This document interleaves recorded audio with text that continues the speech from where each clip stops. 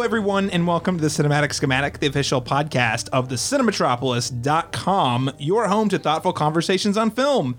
And today, we are accepting a quest from a powerful and mysterious presence to review and discuss David Lowery's long-awaited film from A24. That's right, today we are going to be talking about The Green Knight. We're going to start with a little icebreaker question to give you a sense of who all we have around the table, what are their preferences and biases, before jumping into our spoiler-free review of The Green Knight, and then we'll close out the conversation by taking a look at the spoilers ahoy, along with a little bit of analysis of the film. Without the proper company, this quest would be long, uncertain, and gloomy, much like the film we're going to talk about today. So joining me on the journey to make it a little less gloomy is, first up, Sir Laron Chapman of House Black Magic Movie OKC. Welcome back to the Cinematic Schematic. When you say it like that, I mean, I'm really embracing my rebranding here. But yes. It's great. It's great rebranding, Laron. Yeah, thanks for having me back. And also rejoining us today are, you could say they're kings in their own way, because they are also co-founders of the Cinematropolis from Planet Thunder Productions, Sir Jacob and Sir Zachary Burns. Welcome back to the Cinematic Schematic. Hey. What's up? No applause for us, Ron? Yeah, Thanks. no. Wow. No, let's go. It's fine. It's Golf too late. clap. Golf clap. Too late now. No, too late now. Don't give in. Don't give in. Don't give in. You guys, I take it back. You haven't even been knighted yet. You just get demoted like 3 levels. Wow. Because that's It's okay. If you go on this quest, you do all the right things, you'll be right back on top. you might get to be a knight at the end, maybe. That sounds awful. I'm out. Peace out, guys. Now, listeners, if you are tuning in and you're enjoying this conversation, if your thoughts are provoked by our discussion of the Green Knight analysis, or if you're laughing, you're having a good time, we would love to hear from you. There's 2 different ways we can hear from you. First up, you can take that quick 30-second step and head it over to the Apple Podcast app and give us a 5-star rating and talk about how the sirs around the square table were incredible speakers. You could leave us a review. That'd be great. That'd be very helpful. Or you could also just send us your thoughts on The Green Knight to the cinematropolis@gmail.com. We'd love to hear from you. And for those of you who send in your feedback and emails, we'll make sure to get to those questions on a later show. So again, step 1, rate and review the podcast. Step 2, talk with us. I guess step 3, if you're really a real dedicated follower, you could also follow us on Twitter and Facebook. That's at the Cinematrop on Twitter, or at facebook.com/the Cinematropolis. Now, with that said, let's go ahead and get to know the voices around the table a little bit better before we get to our spoiler-free review of The Green Knight. So, gentlemen, icebreaker question for this week. If you were robbed on a quest for your honor, what would be one item that you would like to reclaim? Zachary, I'm going to start with you on this. Okay, great. So I had to think for a little bit when I saw this was the first question, because ultimately, like, if I'm going on a quest for my honor that might end up in my death, I probably just wouldn't go. But to honor the question, if I were to go on a quest for my honor, I'd probably take, you guys have all seen it by this point, my cheeseburger backpack. Carry my handy supplies that I would need. Would you, if you found yourself without food for long enough, would you eat the backpack? I'd probably try. Okay. As far as burgers go, it probably wouldn't be in my top 5, but yeah, where would you it's a backpack. Where would you rate that against a Big Mac and the Whopper? It still might be above those, but who can say? I haven't tried eating my cheeseburger backpack, but if any of you guys are familiar with Steven Universe, that's where the cheeseburger backpack comes from. And it is one of my very prized possessions. So if someone took that from me, I'd go on a quest for vengeance. I'm writing that down right against now. them. He would kill them. I would kill them immediately. So if you want to see Zach go all John Wick, take his cheeseburger. Don't touch my cheeseburger backpack. All right. Well, I certainly am not taking that backpack. No, it's too cool. I'll let you have it. So, Laron, you're going to let him have the backpack. How about you? What is your one item? I went back and forth on this. I have a very expansive DVD and Blu-ray collection, but I figured that'd be a really difficult thing to tout around on a journey, on a voyage. So I also have a very expansive, like, graphic tee, trendy pop culture T-shirts that I love.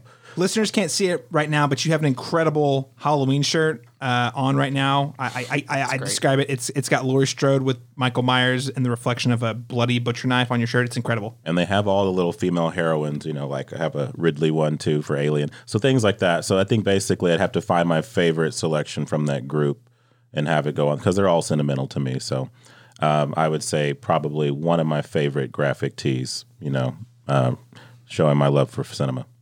And with that, I think if you're lucky and you pick just the right one and you happen to find the right stranger on the road, they might help you out based on which tee you pick too. Absolutely. Yeah. All right. It's a good strategy. All right, Jacob, the time is yours. What is the one item that you would take on the journey? I would take a single hamburger with cheese with onions from Tucker's Onion Burgers. It's a great selection. The best burger in solid, OKC, arguably. Exactly. I don't know if you guys have any burger opinions. I don't know if we've ever talked about that None whatsoever. recently. Have we Certainly talked about not. burgers recently? I don't know. I personally never talk about burgers. I know, right? Yeah, so. Hey, listeners out there, most of you are in the Oklahoma City area. Please email us your favorite hamburger and OKC selection to cinemetropolis@gmail.com. We need to prove Jacob wrong. He hasn't even said which burger. You said Tucker's, I guess. Yeah, so. Tucker's. Yeah. Yeah. Yeah. Please send burger suggestions straight to me, and I will eat all of them. Well, that'll feed you for one night Yeah. of that year. Exactly. Well, if it's a Tucker's double and That's he cuts fair. it in half, 2 nights. Excuse me, true. 2 nights. Yeah. Okay. I could get the Mother Tucker. That's true. Yeah, that's a massive. You Man, could eat a week I- on that thing. I really hope the Good Egg Group is listening to us. They better be. We are taking sponsors right now, Good Egg Group. And for those of you listeners who are not from Oklahoma City, please come to Oklahoma City and eat Tucker's Onion Burgers. It'll change your life. All right, well, that leaves me. And I would have to say I'd have to document the journey. I'd probably starve first. I would probably lose company. I'd probably drive any companions crazy, but I'd have my Blue Yeti mic with my laptop because we have to podcast about the journey. What was day 1, day 2, day 3? Now, by day like 368 or something, we're going to be going crazy and they're going to be like, I'm tired of documenting. But you know what? We will have it on the record. That way, when I've been murdered by my companions, it's documented and I can say, LaRon, you know what to do. Man, I'm doing this all wrong. I'm just assuming that my companions are going to try to kill You me. have my shirt. I want your laptop. I'm surprised you don't want to take this beautiful podcasting Right, table. yeah. Well, I see, mean, carry this people on your can't see back it, but every it's day. very nice. That I was gonna say that, but then LaRon raised a great point. You can't exactly just carry a podcasting table with you. Watch me. If there's magic involved in this quest, I Yeah, feel that's like true. It's some not a sort real of magical quest if there's no bag magic. that you can Yeah. put it in. We have a bag of holding. We have a bag of holding. What do you think my cheeseburger backpack is? yeah. Okay, we got t-shirts. We got cheeseburger backpacks. I can give you the podcast table, and we're all gonna murder Jacob over For a like, cheeseburger. Gosh. For honor. For honor. For honor. For honor. Yeah, All this in is the all name for of honor. honor. Yeah. I'd die for one of those burgers. Yeah. I'd kill you for one too.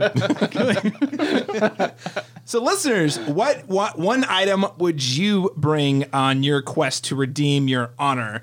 You can let us know by sending us an email to thecinemetropolis@gmail.com or hitting us up on social media.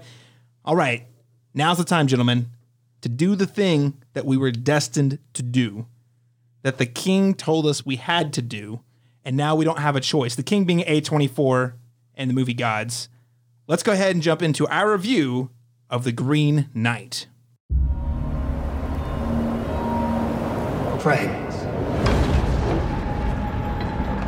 brothers and sisters, who can regale me and my queen with some myth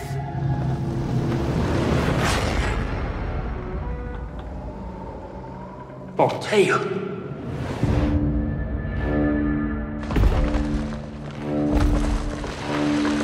O greatest of kings, let one of your knights try to land a blow against me. Indulge me in this game. I will meet thee.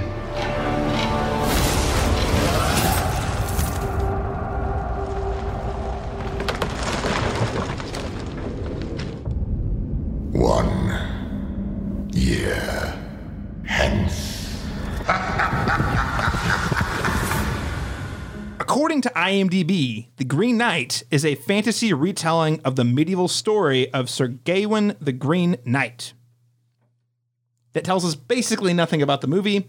Also, it's arguable whether or not Sir Gawain is actually the Green Knight, depending on which version of the text you've read, because there are multiple versions.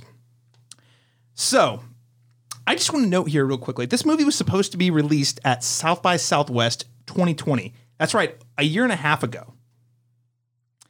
And I have to say, gentlemen, and we're gonna jump into our thoughts on the movie here.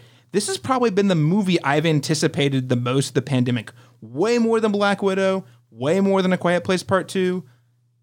Close, but not quite as much. You know, Fast 9 comes close, but it's not quite there because #family.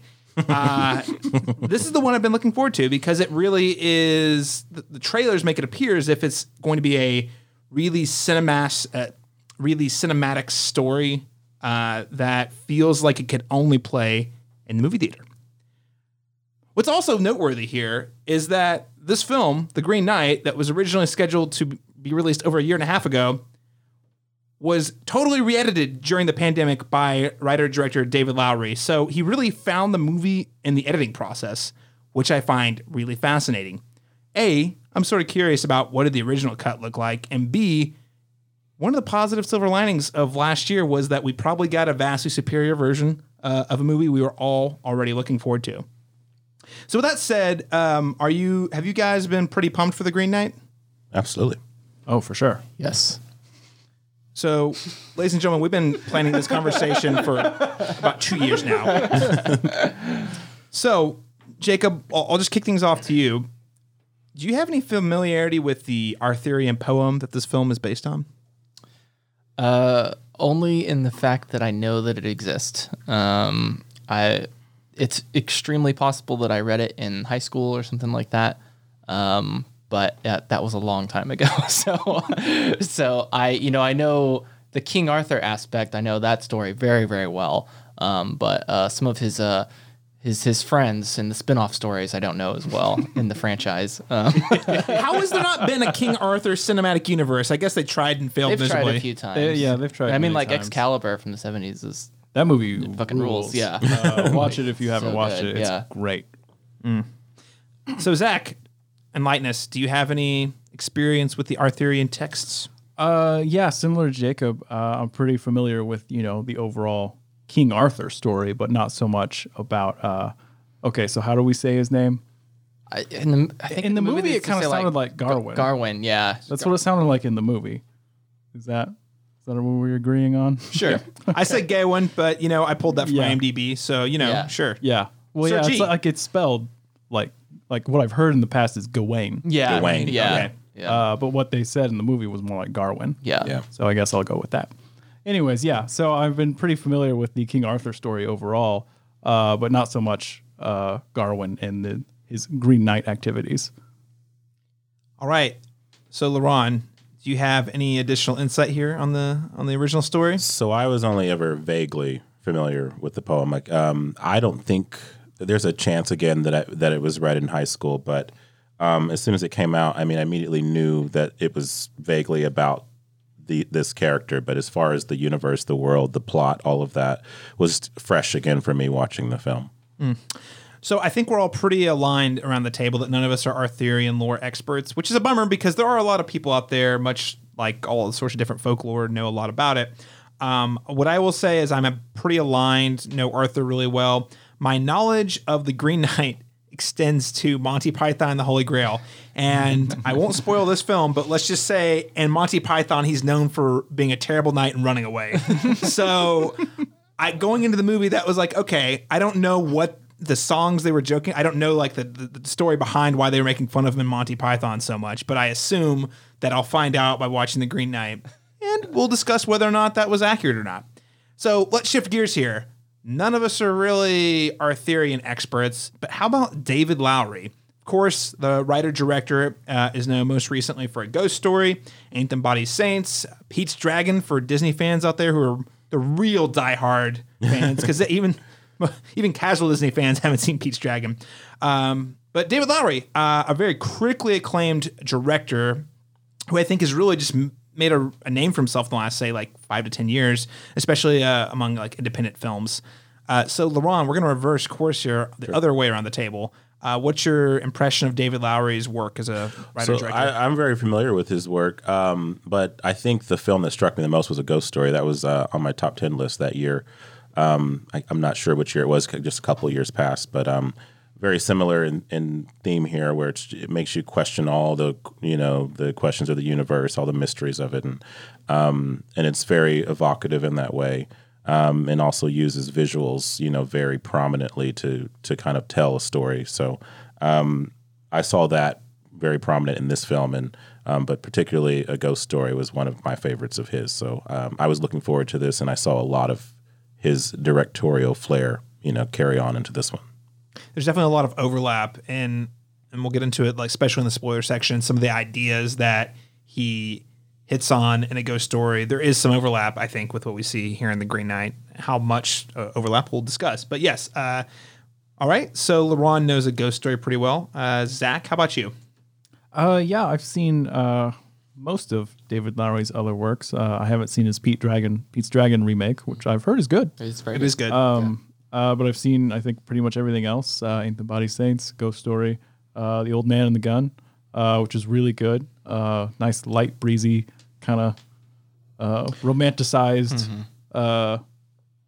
Robert Redford thief movie in his golden years. It's really good. It's supposed to be his allegedly last film, and then Yeah. Endgame sort of ruined it a little bit, but his send-off film. Yeah. And it's really good. But yeah, all his movies aside, again, I haven't seen Pete's Dragon, but I've seen all the others, and they're really good. So I was, of course, super excited for his new one. And yeah, I agree. Like, there's definitely, tonally, probably Green Knight is most similar to A Ghost Story, of course, just because there's big and epic, and it's almost more like a film you experience than, just watch. And Green Knight has a lot of similarities to that for sure. But yeah, big fan. I like that. That's a really great way to put it. It's a film you don't watch, you experience. I like that. Jacob, anything to add on to that? What's your experience with David Lowery? Yeah, I mean, pretty similar to those two. I was gonna sing the praises of Old Man and the Gun just because I feel like not a lot of people saw it. It's really good. And It's good. I mean, at the time when it came out, it was one of my favorite movies that year, and everybody talked about it. They're like, "What? Never heard of it." So yeah, definitely see Old Man and the Gun. But yeah, I love A Ghost Story. Yeah, I don't know if I have anything to add. It's just he's good. I feel like he's really evolved as a filmmaker since I think Ain't the Body Saints was his first one. And he's kind of it's just always exciting because you don't really know what you're getting into because like all of his movies are all pretty unique and interesting. So it's nice to have a filmmaker like that who it's kind of it's going to be kind of a one of a kind film and you don't know what to expect when you go into it. Yeah, absolutely. I mean, I think we all have again, similar perspective here. I would say A Ghost Story was one of my favorite movies of that year. And it really did, I want to say it was 2018. Listeners can correct me if I'm wrong. But that's a movie that I feel like I watched it and thought about it for a week. Mm-hmm. And I came out the other end of that week saying, I think I'm changing my worldview a little bit. Like, because the movie puts a lot of really big existential ideas. And the experience is definitely a part of it because that movie has basically no story, really, other than just the story of this ghost experiencing mortality, for better and for worse. And it really like kind of helps you put into perspective, who am I as a person that exists on this planet right now? And I really want a big pie to devour Yes, exactly. Yeah. for a 6-minute Yeah. thing. I do really Yeah. want that. Was incredible. I forgot about the pie scene. Well, it's just he's a very like fearless director. We brought up A Ghost Story a lot, and like what's incredible about that movie is like literally it's a guy with a sheet over his head. Yeah. Which should be As they go, ridiculous. it should be dumb, but It should be man, so it works. stupid, It but it's just incredible. works so well. It's And haunting just- in a way. Yeah. So and just to have that confidence that like to have that vision and then to bring it to life and then to be that good with a guy with a sheet on his head. I mean, it's just amazing. Yeah, it's pretty incredible. And outside of that, it's funny.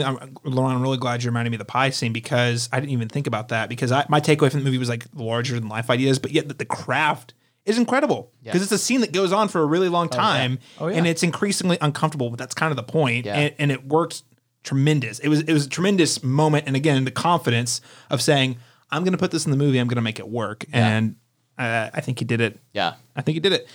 So I would say since then I've gone back and watched some of his other films. I'd seen Old Man and the Gun, which again, that is probably the most narrative driven of all the movies I've seen from him. Oh yeah. And he just clearly has a respect for, cinema. And when I say that, I mean like, Robert Redford's career in that case. He knows his stuff. He knows what makes those movies work, and he was able to incorporate it. But that is radically different than Ain't Them Body Saints, which is different than A Ghost Story. And now we're on to A Green Knight, which is taking on Arthurian lore. So anyway, I'm just excited. Apparently, at one point during the pandemic, he contemplated quitting filmmaking. And I'm like, please, me too, don't. Yeah. I guess that's everybody. Yeah. In the pandemic, I'm contemplating quitting whatever it is I'm doing right now. That's a fair point. So I am just saying, please don't. Please keep making movies because it takes us to The Green Knight, which is a movie that, again, we've been waiting years to see. So I'm already sort of tipping my hand a little bit. But Jacob, I'll turn to you. The Green Knight. What did you think? What was some things you liked? Maybe some things you didn't like. What was your takeaway from the movie? Hated it. No, I'm joking. It was incredible. It's one of those films, kind of like Zachary was saying. I think too many people go into movies expecting to get it, and this is a movie that you're not going to just get immediately, and so you just kind of need to sit there and let it wash over you and vibe with it.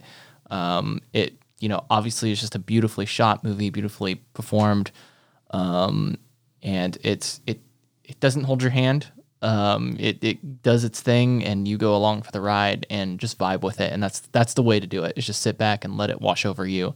Because it's if you can do that, if you can let go of plot and things like that, you're gonna really be in for something special. It's a really cool movie.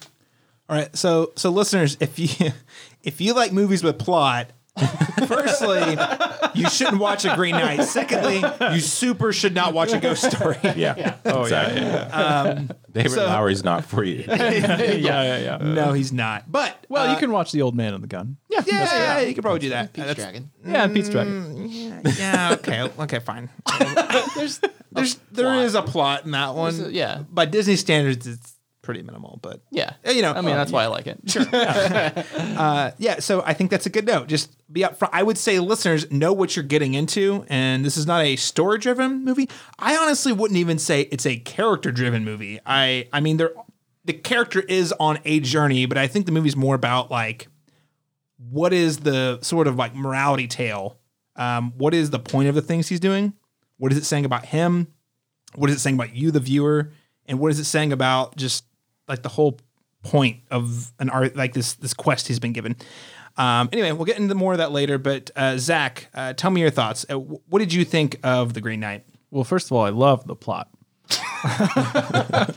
It's great. The movie is fantastic.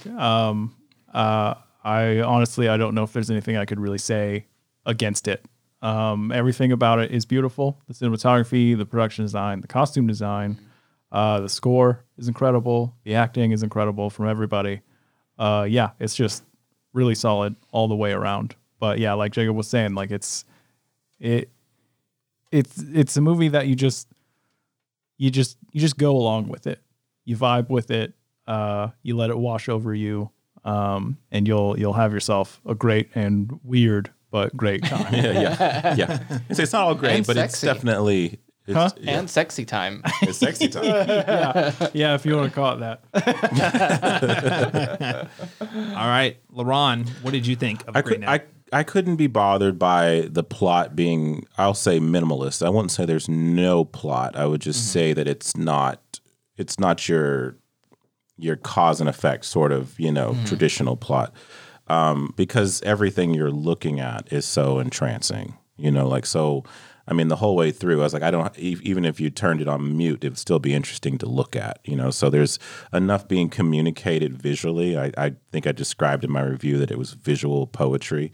It feels that way because there's a lot being communicated that way, and I think a lot of his films are that way too. Absolutely. There's so much of the information is kind of conveyed subtly or through imagery, and not through dialogue and necessarily character development. So yeah, I really loved it. I thought the art direction in particular was just so stellar. So Yeah, I mean, firstly, I'm just going to say here, see this movie. Well, caveat: things are hard right now, guys.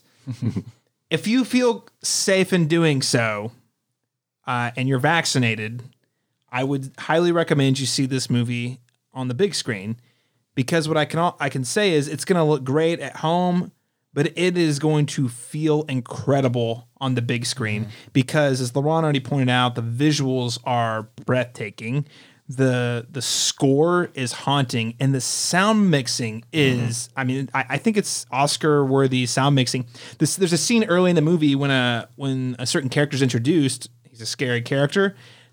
It's one of the best sequences I've seen in a movie in a long time because he doesn't actually, if you go back and pay attention to the sequence, he doesn't really do that much. yeah. But when he enters, it's very theatrical. The wind comes through, the flames flicker out, the doors open, and you see this giant, terrifying looking silhouette.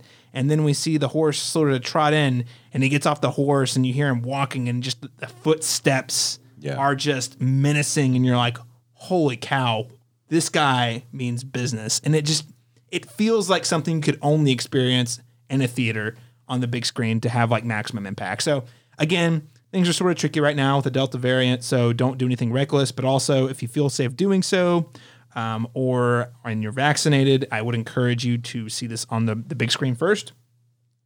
I would also say that, LaRon, you called it visual poetry. I think it goes beyond just visual poetry. I think it is visual poetry, but I think it's a step further. I think the way the film was edited, especially, really, like the story, while there's not a lot of narrative, it rhymed, like the beats rhyme. There's a lot of times they'll cut something in a weird plot, and again, from a plot perspective, or even from a character perspective, you might not be sure why they do that. But when you think back about, okay, here's the theme. He's making a pit stop with this group of characters doing this thing, and they cross cut to this earlier thing, and you're like, that doesn't make sense. Why would they do it there? And it's because I think they're trying to highlight certain characteristics about the main character or his quest.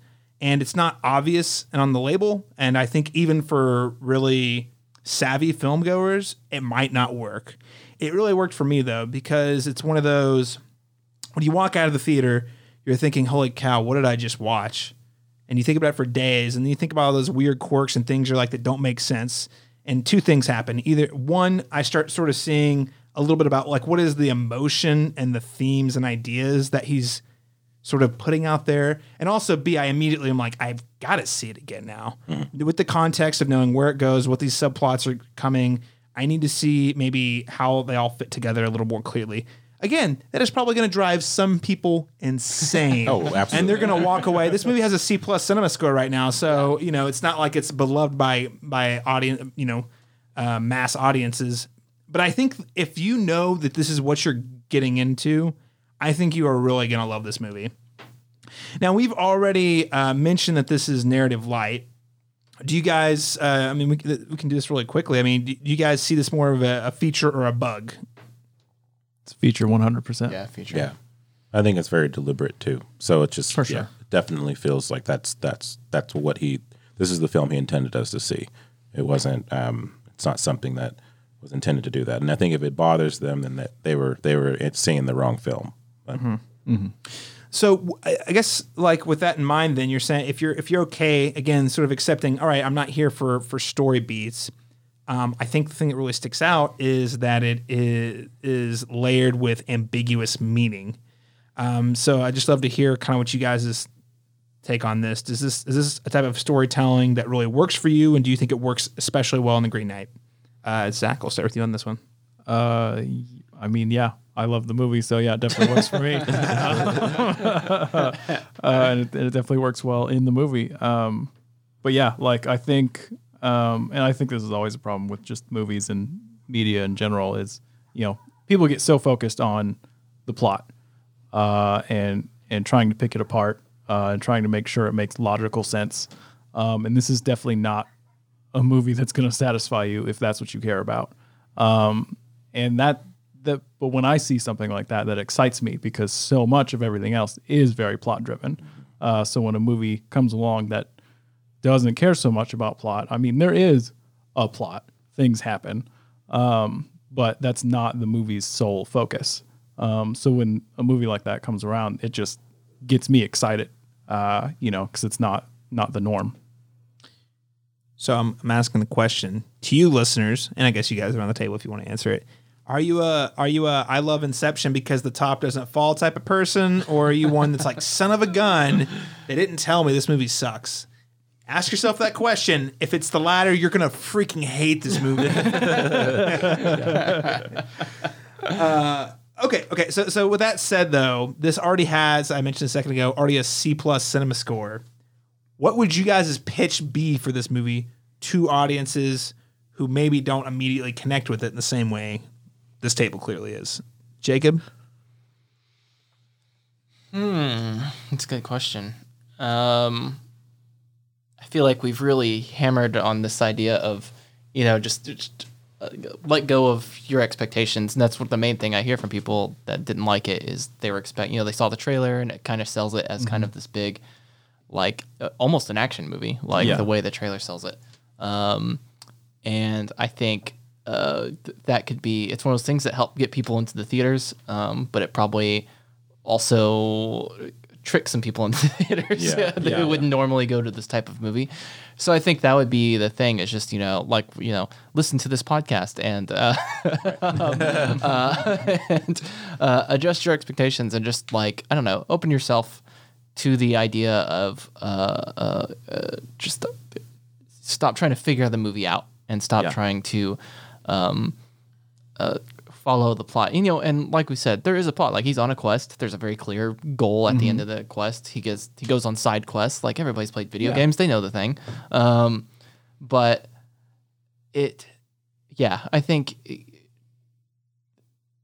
I think I'm running out of stuff to say, but just, don't just adjust your expectations, throw them out the window, and just let the movie be what it is. You still might not like it, but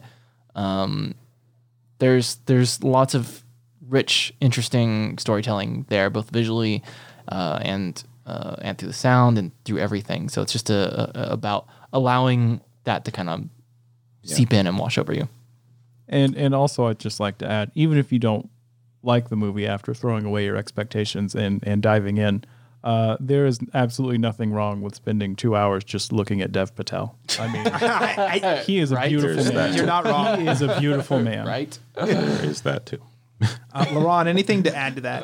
The so-called pitch to people who maybe don't immediately connect with the film? Yeah, I think the idea, like with things being plot driven, I mean, I think that's limiting your idea of it. I think it's kind of incumbent upon viewers themselves. Like, I saw the trailer too, and I was like, I'm not falling for that because I've seen a David Lowery. Exactly. And so, like, I'm just saying, but going into it with that kind of knowledge, I understand why they marketed it that way. They wanted it to look like a Lord of the Rings or a Game of Thrones type of film to get butts in seats. But I think too, like I said, there's just multiple ways to tell a story, and there's multiple ways that you can convey information to people.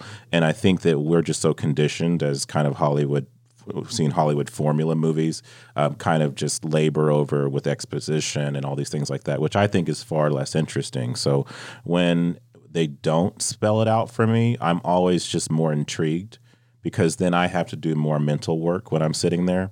When I'm watching a film, and some people just go to escape. I get that. This is definitely not an escapist movie.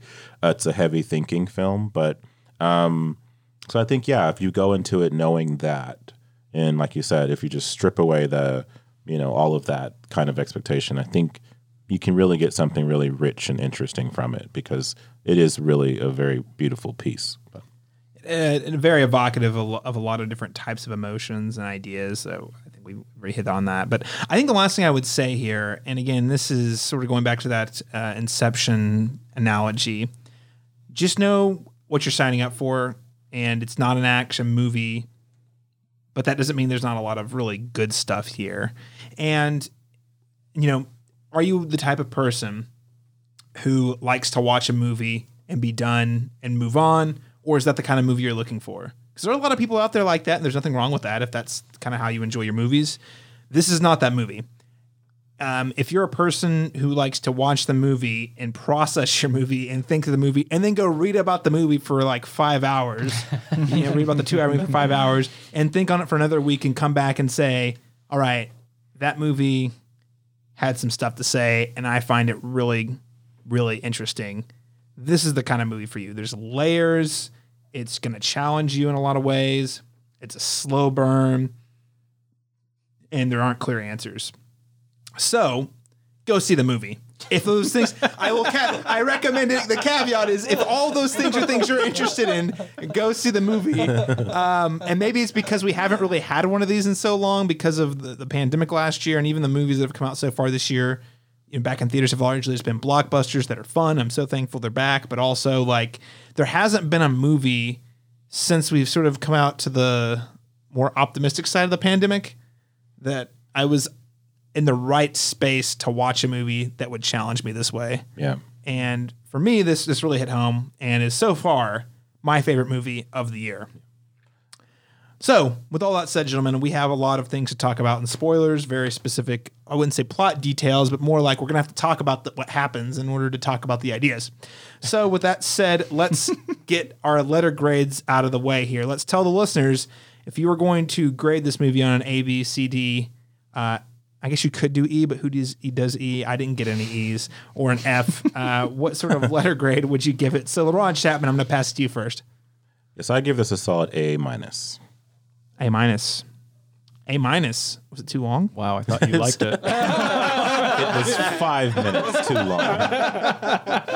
Listen, we only operate in absolutes here because we're like Sith Lords. If you don't love a movie unabashedly, well, then you automatically think it's trash, okay? Yeah. This is the internet era we're talking about here. My minus, I think, goes for like perfection. I don't think it's a perfect film, but I genuinely enjoyed it though. No, I think I'm No, I know. I'm busting your balls. A minus is a very, very high praise from LeRon. So we'll say A minus from LeRon. Zach Burns, what kind of a score do you give it? I mean, I'll give it a solid A. Flat A. I mean, it's better than an A minus. It is. Come on. Zach liked those 5 minutes, LeRon. Right? Yeah. Those extra 5 minutes is like, that's what put it over the edge. We're splitting hairs now. All right, Jacob.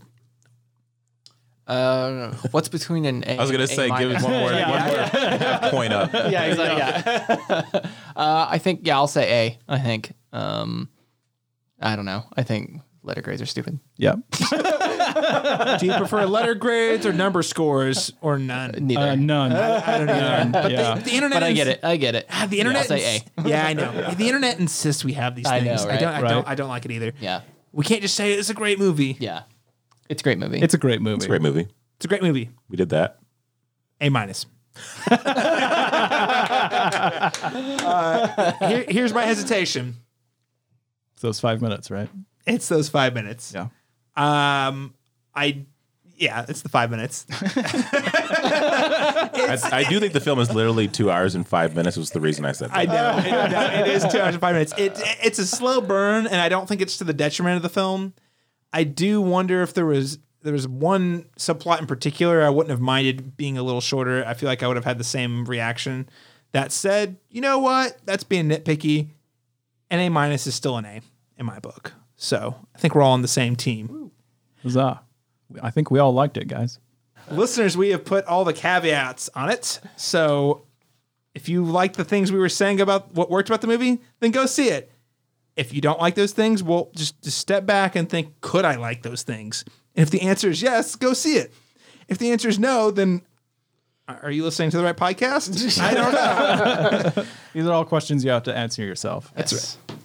All right, everyone. Well, we're going to go ahead and move into our spoiler-filled discussion. So if you don't want any spoilers on The Green Knight, go ahead and tune out now.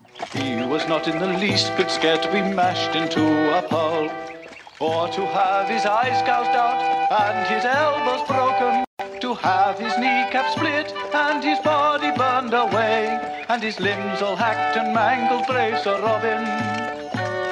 His head smashed in and his heart cut out and his liver removed and his bowels unplugged and his nostrils raped and his bottom burnt off and his penis... That's enough music for now, lads. The night is green?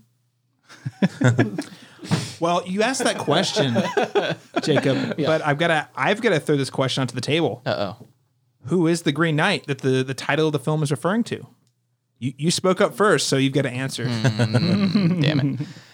I think I'm going to give the artsy-fartsy answer. I think both Dev Patel and the quote-unquote Green Knight are the same person. They are both the Green Knight. I think it is I think him and even the quest, I think they're all parts of one being. And I think they're just exploring things, and you can take it. The movie presents it literally in the sense that we can see a physical person there, but I think a lot of it is an internal thing. So I think it's all, they're all parts of one being, whether that's a person or something in the ether. I don't know. There's my artsy-fartsy answer. So you're saying this Damn it, all he took mine. So you're saying this all happened in Dev Patel's head? No. Okay, well, that's what... Certainly not. Well, I'm confused. But you know what? That's what's great about artsy-fartsy answers. You can just say it, no one knows what you means, and you still sound smart. Yeah. So... Yeah, it's... I don't know how to explain it. It's, you know, it's a... it's not about a specific person or thing. It's kind of, it encompasses everything. We are all the Green Knight. The story is the Green Knight. Yeah. Yes. Wait, did you say we're all the Green Knight? We are all... There's a little bit of the Green Knight in all of us. The true Green Knight were the friends we made along the way. Exactly. Okay, I understand that the Green Knight is an idea, and the story is exploring the idea that happens to feature multiple characters, but these characters are all part of the story, which means they're part of the idea, which means they're all the Green Knight. They are a physical manifestation of ideas. Yes. Yeah. And if you think of the film just thematically, then that works. That works entirely, I think. But LeBron, do you think of it as more than thematically? Well, the weird thing is, it's weird when you pair it. It's very strange because, you know, like when you pair this with the actual source, there's clear-cut answers, you know, for who is what. But I think the way the film reads, you know, and not getting into the literal translation, I mean, I think Jacob's interpretation is valid. You know, the Green Knight feels like somewhat of a symbolic extension of Garwin's. Yes. Of, you know, Dev Patel. Dev Patel, exactly. It does feel that way. And I think if you read it through that lens, you'll enjoy it more too. You won't be so frustrated by certain plot points, you know. So since everything is somewhat ambiguous and not exactly spelled out. So, all right, Zach, you got the final word here before I come in with the hammer. I mean, I totally agree with the artsy-fartsy answer. Smart. But I also want to point out something else because, like Caleb, you mentioned earlier, after watching this movie, basically we saw it a few days ago. Pretty much since then, I've just read every review or analysis of the movie that I could, just to help develop my own thoughts. But there was a great essay by Alyssa Wilkinson, one of my faves, film writers out there.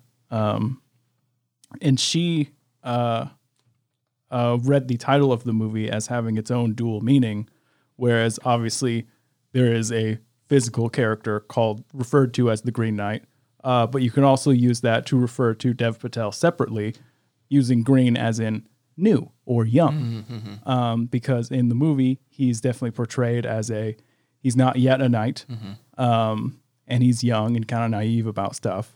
And he's kind of new to this whole chivalry thing.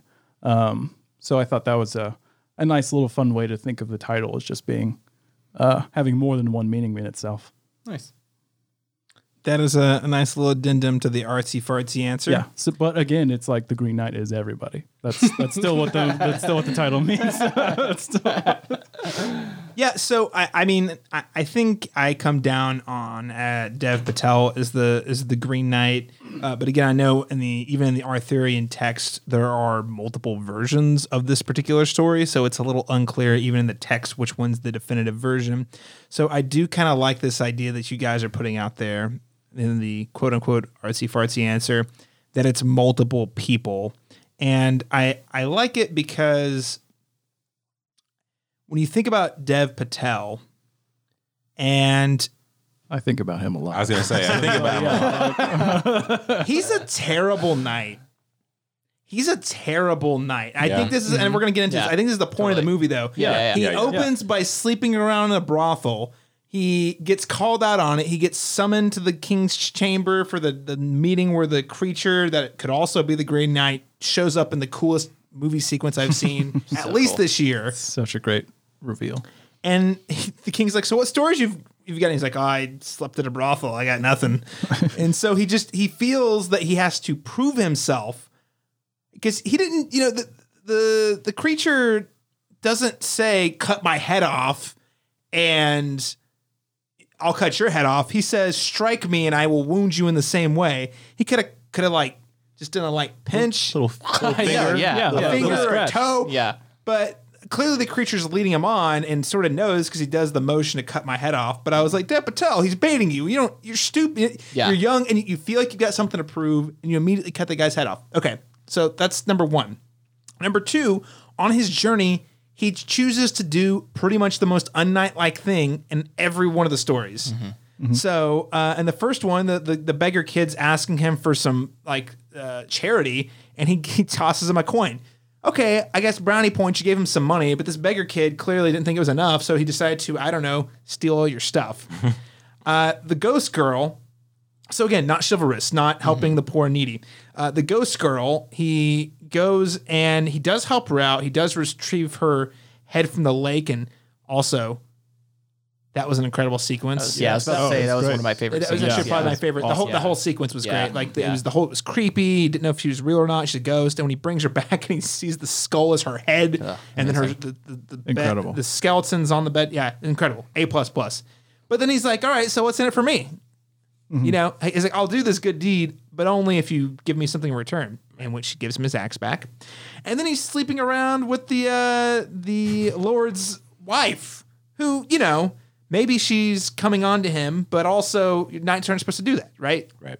So I just think that the movie is sort of critiquing the idea of knighthood as well, whereas the Green Knight is an imperfect knight. It is young. Well, he's technically not a knight yet. True. But he's trying to achieve knighthood. Right. So I think he's a bad knight, is what I'm saying. Okay. He's not qualified. He's not qualified. Well, I mean, I think the movie is, that's part of his journey is he's learning what it is to be a knight. A knight. And then Instead of like what his ideas are. And unlike this movie, which we all gave an A, he gets an F every time. I gave it an S. And now you know why. Okay. So another really powerful idea that really stuck out to me is, and this is a question that's brought up in one way or another by various characters in the film. It's a question of legacy. And again, as we just talked about, Dev Patel really feels like he's got something to prove. He's got his honor he has to earn. He has to do this noble thing. And the king's even said, hey, you promised that guy you'd let him chop your head off, so you should probably go do it. If you want your honor, you got to go do this thing. And along the way, several people in one way or another ask him, is this really worth it? Do you sacrificing your life, is it worth it for you to have an honorable life? So I wanted to get your take here, and I think it even plays a little bit into the ending. Do you think this movie does a good job exploring, what is legacy, what's important? Like, what was your take on that idea that was present in the film? Ron, I'll start with you. Well, I think that him achieving honor, when asked even what is a knight, what do you do, was of paramount importance to him. But I think the film and the quest itself is more so kind of like, seeing if he could embody those virtues, and privately as well as publicly. And we learn in each of those tests that he falls short of that. So I think, I think that I mean, I think that if it's sorry, I'm blocking the question. Repeat the question. Sorry, I'm lost my train of thought. What was your what was your take on this idea of is a suicide quest essentially worth the honor? For me, it was not. I think for him, it was because his pride is kind of, as you mentioned, even in the first act when he decapitates the alleged Green Knight, he obviously is governed by, some less valuable virtues, and so I think that he's slowly coming to terms with what it means to actually embody those things and to be true to those things. But Zach, what would your take there? Yeah, I mean, I think I agree with Laurent.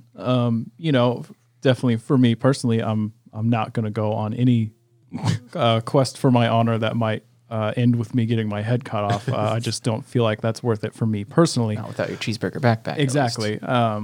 But yeah, for Garwin, in the movie, I think it is, he feels it's important. But even then, kind of going into what Laurent was saying, like, I think at first it was important for him, for everyone to see that he's doing it.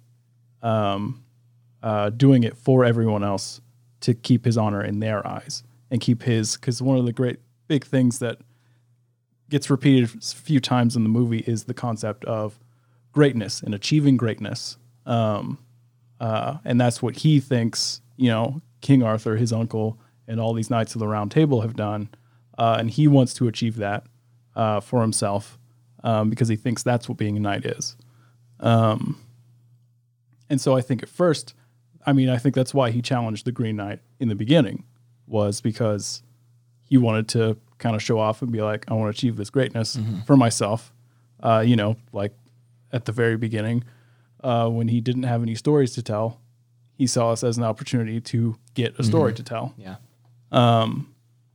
Anyways, so I think at the beginning, he felt that he had to go on this journey to try to achieve that greatness and gain his honor in everyone else's eyes. But I think by the end of the movie, his choices turn to being for himself, and not for anybody else. In his ultimate, what he decides to do at the end, and I think that, and I think that has interesting ideas over whether,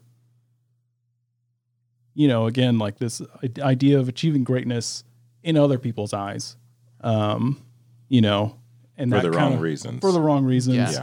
And kind of achieving that greatness, even, because at the very end, he has that whole kind of vision quest of what would happen if he ran away, I guess. Yeah.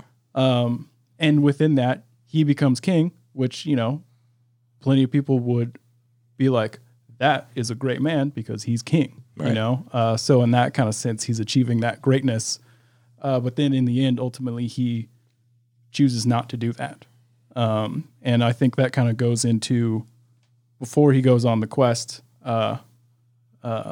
his lady friend, Alicia Vikander, is that how you say her name? Oh, yeah. Alicia Vikander. There it is. Think, maybe. Sure. Alicia Vikander, we'll say. Hopefully that's how you pronounce it. But anyways, she directly questions him before he goes on the quest, because she asked him essentially, why are you doing this? And he says something along the lines of, to achieve greatness. And she asks, like, why choose greatness? What's wrong with goodness? Which I think that's kind of a question that comes up a few different times throughout the movie. It's a great monologue in the film, I thought. Also, like the why is he green? That whole monologue is fantastic. Alicia Vikander in this movie is top notch in her dual role. But anyways, it's a lot of words to say that I think ultimately Garwin is more concerned with.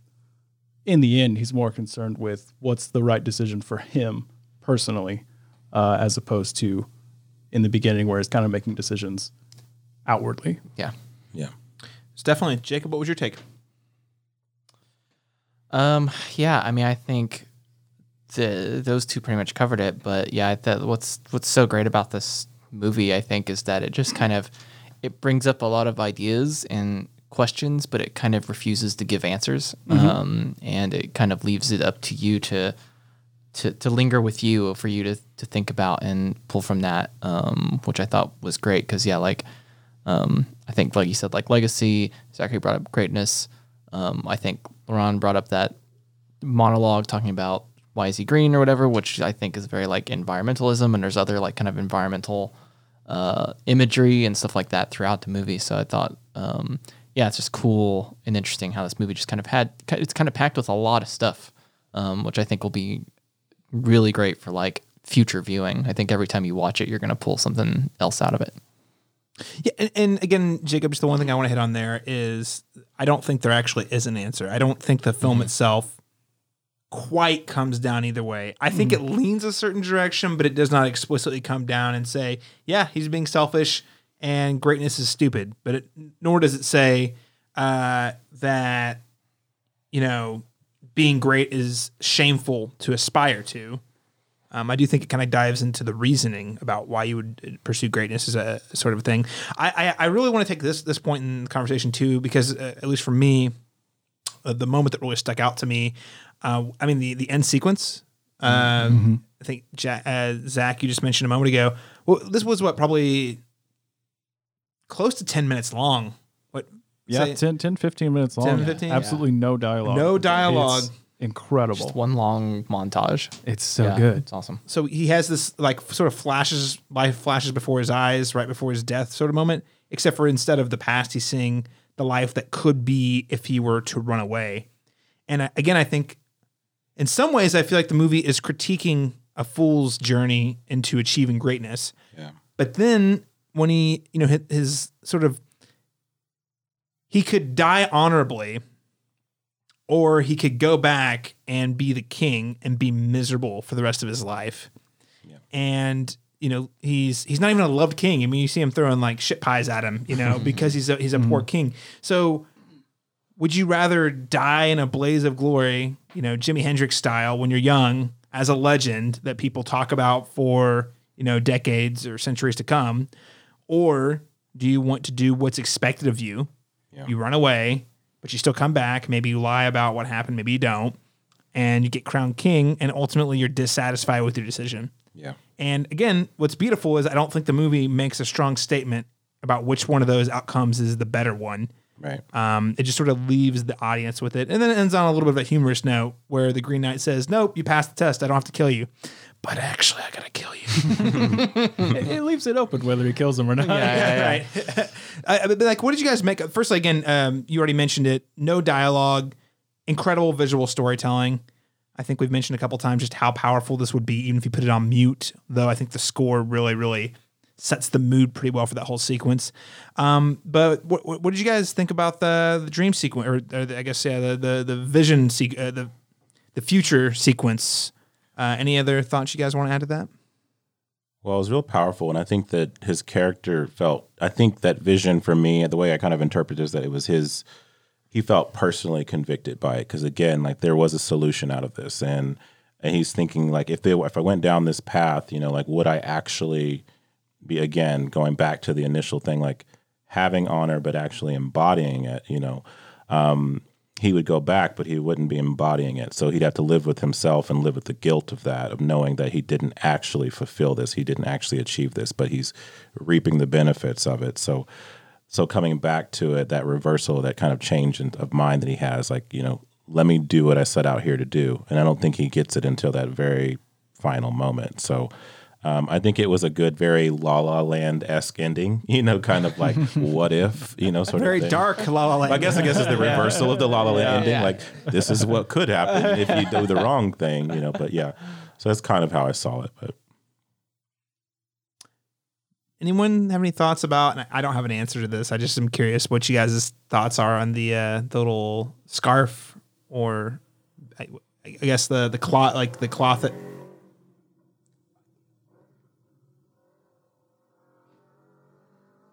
That guy's so cool. He's Cool great. Show us that guy. I'm really impressed.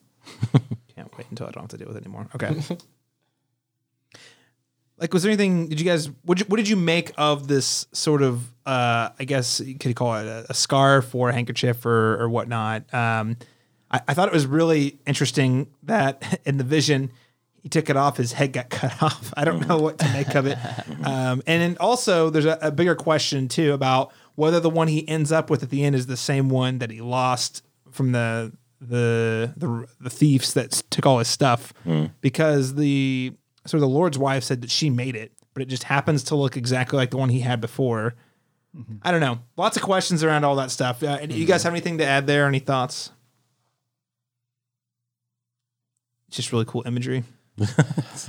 Yeah. I mean, at least in the movie for him, I think it's almost like it's a safety blanket. Yeah, exactly. And that's why when he takes it off, outside of the Vision quest, when he takes it off in front of the Green Knight is like, okay, you passed. Because that's like... It's like the symbol. Yeah. It's the symbol of his fear of what's coming or what might happen, and he doesn't want to die. And also his honesty, being honest about it, because he knew he had this form of way to manipulate the whole game. Exactly, yeah. And so by revealing it, it's like, okay, he's being transparent about everything, so. Mm-hmm. And, and you asked whether it was the same belt, or I think in the poem it's referred to as a girdle. Whether it's the same one that his mom gave him at the beginning. Ultimately, I don't think that matters. I think he wants to believe it is. Just again, because he sees it as a safety blanket. But also, it might be the same one, because I think the lady with the blindfold was his mom. I think that's the same actress. Oh, interesting. Just hanging out, but it's hard to tell because, she's blindfolded. Got a blindfold, yeah. Covered the whole time. Yeah, and I mean, I think I don't know, I'm not sure the movie even definitively says this is actually a magic girdle that will actually save you. I think it's like you said. I think it's more than anything he believes that it will do this thing, and so ultimately when he pulls it off, it's it's just it's a symbol that kind of is just a representation of what he's dealing with internally. That's a better answer than what I had come up with. I'll take you all's word with it, because I think that I really like the idea that you put out there that it doesn't really matter whether or not it is the same one. It's the meaning that he gives it, and because he gives it that meaning, maybe it could be a totally different one. But the way we see it as the audience, sort of through his eyes, it's the same one. And the reason his head gets chopped off in the dream sequence or whatever is because that's sort of more of a metaphor where he's saying, when I take this off, I die. And in his dream sequence, when he dies, his head just falls clean off. And it's great. It's amazing. It is incredible. And the camera just lingers there for a while, too. You're like, so good. Oh, wait, the movie's not over yet. Okay, cool. Yeah. Well, I think the last sort of major idea I want to hit on here, and I honestly don't have as much to add here, but Jacob, you alluded to it earlier, was this idea of environmentalism and sort of man's relationship to nature, which of course is a very pressing topic these days, here in the year of our Lord 2021. So what stood out to you about the idea of man taking from nature, giving in nature, at least as it was presented in this film? I mean, there's just a lot of interesting imagery. There's a point when he first starts his quest, he's kind of walking, riding his horse through the kingdom, and there's a very, it feels very pointed shot where there's clearly used to be a forest here, and you see people chopping down what few trees are left over, and taking over, and you assume it's it's man expanding their dominion over nature. But even just the fact that the Green Knight being is he's a tree, he's basically a tree. And literally when he finds him at the end, he's literally got branches connecting him, and which that sequence was great, by the way. So good. But yeah, and then Alicia Vikander gives that really great monologue that essentially says we all, in the end, we all return to the earth. Doesn't matter what we do in life, doesn't matter what things we accomplish or anything. Ultimately, we all eventually become green again. And so I think it's just, again, I think it's just one of those ideas that's thrown out there and not necessarily gives any clear answers, but it's just kind of one of those things that kind of hangs over the movie. And, I think the Green Knight himself kind of represents, how, like she said, eventually we're all going to return to the earth. The Green Knight will come for you someday. Yeah. Well, and I would say that is the part that I think really reminds me of the ghost story of a ghost story, and I don't want to dive too much into that because that movie's not necessarily environmental on the label. There's some ideas there for sure, but I think the thing that sticks out to me about what you just said is life is going to come and go, long before we get here and long after we leave, and at the end of the day, all we have is the life that we live. Like even that, the idea, especially when you think about this through the lens of a ghost story, even the idea of legacy is extremely limited. Yeah. When we as humans occupy this earth, if we're super lucky, like crazy lucky, 100 years. Right. And then the best you have is the generations that come after you.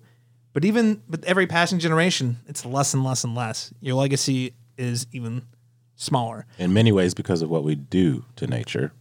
Too, as well. So it's kind of like it's acting its vengeance against us, for what we've done to it. But most definitely. with each passing generation, but What have we done to it? I mean, you specifically, actually. I saw you chopping down a tree the other day. I didn't chop down that tree. I didn't do anything. Lauren, I think that's really spot on. And so I think whenever I think about the idea that this movie puts forth about legacy and going out in a blaze of glory, even that seems so small. I used the Jimi Hendrix example earlier. Jimi Hendrix is a legendary musician, but you got to think he's only really been around for 80 years, right? He died at, I think, age 28. Do you think in 500 years they're still going to be listening to him? Maybe. I mean, he's really good. He's really good. He's really good. But I mean, I guess the idea of even legacy in the face of nature is nothing. You can't really stop it. It's going to get buried. The world's going to move on. And again, I'm sort of have like this is the Green Knight and the Ghost Story bopping around in my head because I think both of them are kind of thematically linked. They're exploring that same idea from two very different angles. But I really think was my takeaway. Which was Dev Patel. You could just go live a happy life and say, screw it. I don't need honor from these kings. Do you really want to be king or you just want to say you're king? Is the idea of being a king really fulfill you? Yeah. Yeah. Or is it a status symbol that you think if I am going to be a noble man in this world, this is what I must do because I need people to remember me as a noble man? So I don't know. The movie again does not come down. This is not in the text per se, but this is part of what makes this movie beautiful is I think there's a lot of reading into it you can do and continue to read into it for the next many years. I will. Gentlemen, is there anything else you'd like to say about The Green Knight before we close out the show today? Props to Joel Edgerton. Yeah. Always. Movie. So good. So good. His character definitely reminded me of the ghost of Christmas Present in the Yeah, for sure. A Christmas Carol. Was it Go and Be Merry Man? Yeah. Come and know me better, man. Yeah, there we go. Yeah. Want to sleep with my wife? Come in. Yeah, but like we've kind of touched on this before, but I think what's so great about this movie and when movies like it come along is that there are so many different ways to think about and talk about this movie. Because like I said, I've read a bunch of reviews and essays that people have written about this movie since I watched it, and every single one of them had something different to say about the movie, something different that they took away from it, which that's just great when a movie can do that. That you can read it so many different ways and everybody gets something different from it. So that's just always exciting for me as a movie watcher to when these things come along. I hope that in 10 years we're still talking about this movie. And I don't even exaggerate. We did a 10-year anniversary special of Inception last year, which I know I've mentioned several times on this podcast. And I actually think these movies are a lot different. I think The Green Knight's even significantly more ambiguous in pretty much every facet. Oh yeah. But I think I always go back. I always go back to that movie as one that I thought about it for months. I was talking about it, and 10 years later, you're still saying, "Man, there's still some meat on the bones when you go back and revisit it, and it's worth discussing." And maybe, and the other thing too is this might be a movie that when we all watch it in 10 years, because of where we're at as individuals, it will mean something different. Yeah. Versus Black Widow, which will pretty much be the same movie forever, and I'll never want to watch it again. Not because it's bad, but because it's forgettable. Right? Yeah. Throwing Black Widow under the bus there. Sorry. So what's your star rating of that? No. That's another podcast. That's another podcast. You're right. All right, gentlemen, this has been a lot of fun talking The Green Knight with you today. But for listeners who want to continue to hear your thoughts on films and either new films or old films, I'd love for you to provide them an opportunity to follow you online. So, LaRon Chapman, where can listeners keep up with you and your work online? They can listen to all my random musings on Facebook under my name, or they can follow me on Instagram at Black Magic Movie OKC. Zachary Burns, where can people keep up with you? If for some reason you guys feel like keeping up with me, you can find me on Twitter and Instagram at Left Eye Burns. And Sir Jacob of House Burns of the Kingdom Planet Thunder Productions, where can people keep up with you and your work? Yes, on Twitter you can follow me at A Film by Burnsy, and on Instagram it's just my name, Jacob Layton Burns. All right, listeners, of course, you can keep up with me tweeting about all things film, television, video games, all the nonsense at C Masters Talk on Twitter. That is letter C Masters Talk. And you can keep up with all of our thoughtful conversations on film at the Cinematropolis over at thecinematropolis.com, or on Facebook at facebook.com/thecinematropolis, or on Twitter at the Cinematrop. Jacob, Zach, LaRon, thank you all for rejoining the Cinematic Schematic today. Thank you. Yeah, it's fun. Let's go get some burgers. Burgers on me. And listeners, for more thoughtful conversations that excite, inspire, and connect filmmakers and film enthusiasts, especially in the state of Oklahoma, you can subscribe to the Cinematic Schematic via your preferred podcast app. Those apps include Spotify, Apple Podcasts, or you can go wherever your podcasts are found. Thank you so much for joining us. And quick little PSA, we'll be back next time with a review of James Gunn's Suicide Squad. And then, once again, because life is crazy and some of us are moving into new homes and trying to resituate and everything, we'll be on break after Suicide Squad until after Labor Day. So hang tight. We got another one coming at you next week. Super excited to get that to you. I think it's going to be a fun movie. It is probably the quote-unquote blockbuster movie I've been looking forward to the most. So it's going to be a fun chat. And then after that, we'll be back to you after a Labor Day with more thoughtful conversations on film. So with that in mind, we'll catch you again next time.